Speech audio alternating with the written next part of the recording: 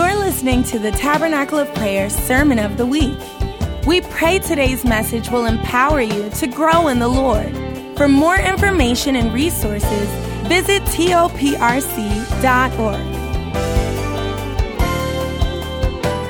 Acts chapter 9, verse 3. As he journeyed, he came near Damascus, and suddenly a light shone around him from heaven. Then he fell to the ground and heard a voice saying to him, "Saul, Saul, why are you persecuting me?" And he said, "Who are you, Lord?" Then the Lord said, "I am Jesus, whom you are persecuting. It is hard for you to kick against the goats," or the pricks. Yeah. So he, trembling and astonished, said, "Lord, what do you want me to do?" Stop right there. This is the first time you ever see Saul calling anybody Lord. And he's not saying, "Hey, sir." He's saying Lord because of his position right now. He has been lowered and reduced. And the only power that could reduce a man with pride is God. The God he thought he was serving but never met. He thought he knew God, but he did not know the representation of him that came in flesh. Therefore, he could not understand salvation. Okay, stop right there. Go to 2 Corinthians 5. 2 Corinthians 5. I want to show you something real quick. 2 Corinthians. Y'all gonna feel it today because revival's coming. He's preparing me mentally. Yes, sir.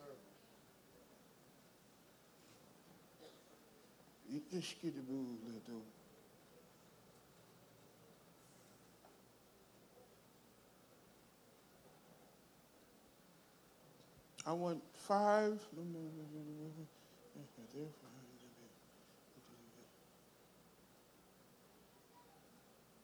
Okay, yeah. Get 5 and 18. 5 and 17. Start at 17. 2 Corinthians 5, verse 17. Therefore, if anyone is in Christ, he is a new creature. We take the scripture real light. All things have passed away. Yeah. Behold, all things have become new. Yeah. Now all things are of God, who has reconciled us to himself through Jesus Christ, and has given us the ministry of reconciliation. Keep on going. That is, that God was in Christ, reconciling the world to himself, not imputing their trespasses to them, and has committed to us the word of reconciliation. Okay. You know what reconcile means, right? When we tell you to reconcile your differences, get your differences together. Okay. What you have never seen is that Saul had to reconcile with Paul. When he realized who he was, he had to now deal with himself to become a new self. He had to forgive himself for being who he was to become who he got to become. You got to forgive your now so you could be well in your future. Because you made wrong choices now, you didn't go to him now. You're trying not to become when you need to become for now, but it's really for the future. You understand what I'm saying? Does everybody understand that? Jesus has given us the ministry of reconciliation, but we always think it's for people, never for us. For all have sinned and come short. So your shortcomings make you try to denounce what you're supposed to become. And you said, "I did so much wrong, and I did not believe enough, so now I need to put it down and let somebody else do it. I smoked so much. I drank so much. Bum so much. I did all this stuff that I wanted to do, and I forgot that God was trying to make me." So he says, forgive who you were so I can give you your new name. Have a seat. Forgive the times, hallelujah, that you quit me on purpose. Wow. Yes, sir. Need to hear that. Some of us need to be honest and say, Lord, I quit you on purpose because I could not stand becoming, because I didn't want to give up the right to be me. But the right to be me was Saul, a persecutor. You persecute God by saying no to him.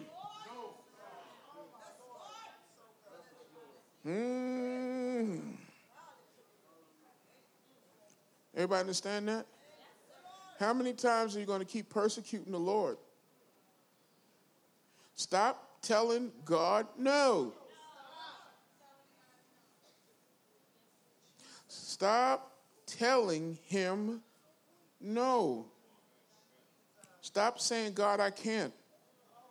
When you say to God you can't, you tell him he can't. Because everything he told you to do, that he wants you to do, he's not giving it to you. That's the reason why the church is so ignorant. We were ignorant because we think anything God called us to do, he has to rain it down. Where anything God called you to do or to be, it's already inside of you. It's packaged up waiting for you to open it. You open it by saying yes. And yes is not enough. Put your foot in it. God didn't part the water until their foot was in the water. You want to see God part your life first before you step in it. God said, step in it first. You need to feel the effects of the Jordan. You need to know the power of the waves. You need to know what mud feels like. And you need to know what it feels like for God to dry it up right in your foot. Then you don't just experience the power of God in crossing. You experience the power of God by transformation. Transformation becomes summation. So you can sum up. That's all it means. Summation. You can take an analysis of how powerful the God you serve. Amen. You don't have delivering power because you sat at home and you practice. You have delivering power because you're unsure when you get there. I'm not sure that every knee shall bow. Demons are going to listen to me, but I know my job. So when I get to, my God, I hope you hear me. So when I get there, I know, when I get there, I say, I'm called to this. I got to do it. I walk to where the issue is, not knowing that it's going to change, but believing it's going to change. And when I keep practicing that, then when I get to something, I know because I've seen his hand. The Jordan don't change. It's the season of the flood. Somebody say purpose. Say it loud. Just give me about to 2:35 and I'm done. You heard me, right? 2:30. Don't laugh at me, Natalie. You'll be done at 2:35. That's it. 10 minutes and I'll give you the word. 10 minutes and give you the word. Okay. Purpose, the reason for which anything is done, created, or exists. Fixed design or outcome. You have, when God made you, he put a fixed design in you. You don't now, you think when you get saved and you start pulling away stuff and you stop drinking, you stop kicking people and, slapping people and running over dogs when nobody see you. I'm just playing. I'm playing. You stop doing that. You think it's brand new to you. It's old to God. Y'all didn't hear me. Your change is only new to you. But God already saw it. He knew the day you would give up certain things. Okay, let me help some of us don't get delivered. We just grow older. Growing old is a deliverance too. Because it lets you stop because now you don't have the strength to do stuff, and now you just say, I grew out of that. Some stuff we don't get delivered from, we grow out of it. You don't have no patience no more. I'm not sitting around waiting. I'm not waiting for all that. I'm child by. Them days is over. You used to sit outside and wait in the car for whatever you wanted. You didn't care if it came at 2 or 3 in the morning. You waited for what you wanted. Some of y'all still do it, but it's okay. You're going to grow out of it one day. You're going to be like, I'm not waiting on that no more. I grew out of that. I don't want that like that. No. And when God starts to make you grow, you start to let it go. Some of you start to see the worth of yourself and you go, you know what? I'm worth more now. Your value went up. A Van Gogh painting wasn't worth much when he first painted it. It had to grow old. Lord, wine ain't vintage when you just make it. You have to let it grow old and mature. Then it has to get stale and then go through the process. And then the chemical structure, the molecular structure starts to change and it starts to become something other than what it was in the beginning stages. Some people don't grow into their looks until they're 30. Now we understand why your nose was that way. Because your face got bigger. Okay, no, I'm not playing. It's very true. Look at your pictures when you were young. You look a little doofy. You don't look the same way now. Your cheek structure, everything started to see. I'm going to say the stuff you ain't going to say in church. Stop lying. Y'all playing around now. You call babies all kinds of names. Ooh, look at that baby. People put brand new baby. You know you're going to hell if you call a baby ugly. So they go, oh, look at my baby. You go, ooh. You act like the baby cute. Ooh don't mean it's cute. You just say, ooh. My mother used to go, they go, Pastor, look at my baby. And Mom would go, oh. Oh. We go downstairs. She go, I can't call nobody's baby ugly. Mom, what you mean by that? Ooh. Yeah, you be quiet. Go back upstairs. No.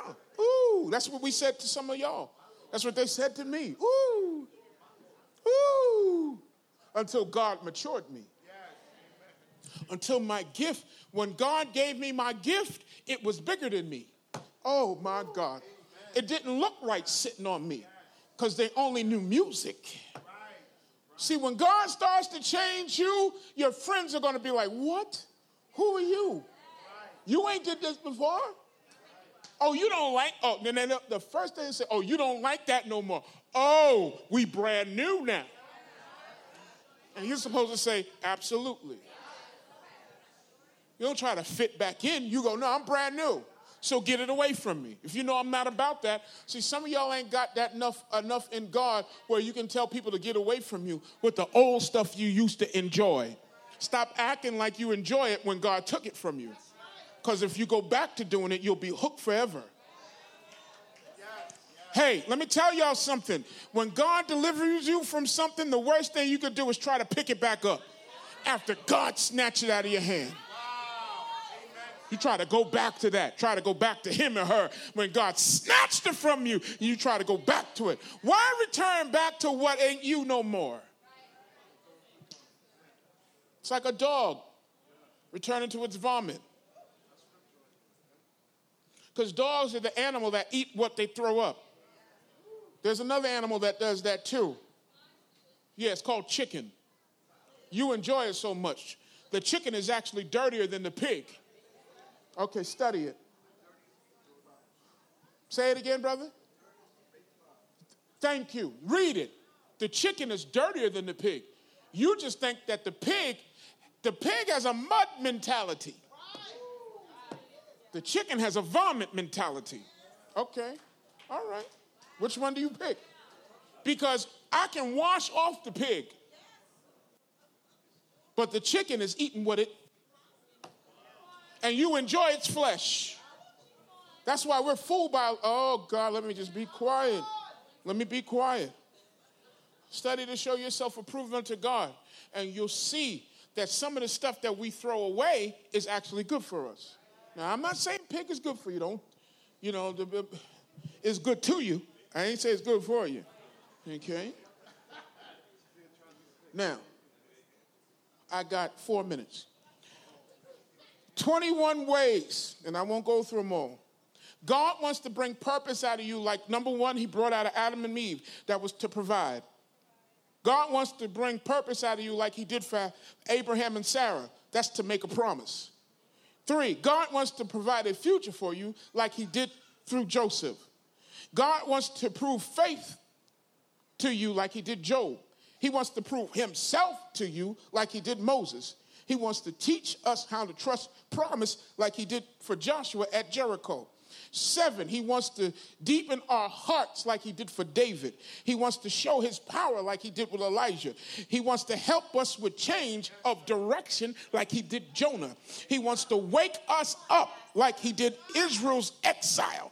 He wants to deepen our devotion like he did Daniel. He wants to help us see purpose like he did Esther. He wants to inspire action like he did Ezra and Nehemiah. He wants to teach us how to depend on his spirit like he did in Luke 12. He wants to help us to prepare for ministry like he did Peter. 16, he wants us to spread the gospel even if we get stoned like he did Stephen. He wants to restore community like he did Onesimus and Philemon. He wants to help us become mature like James 2-4. He wants to teach us God's will like he did in 1 Peter 4:19, and to keep us in God's love like he did Jude.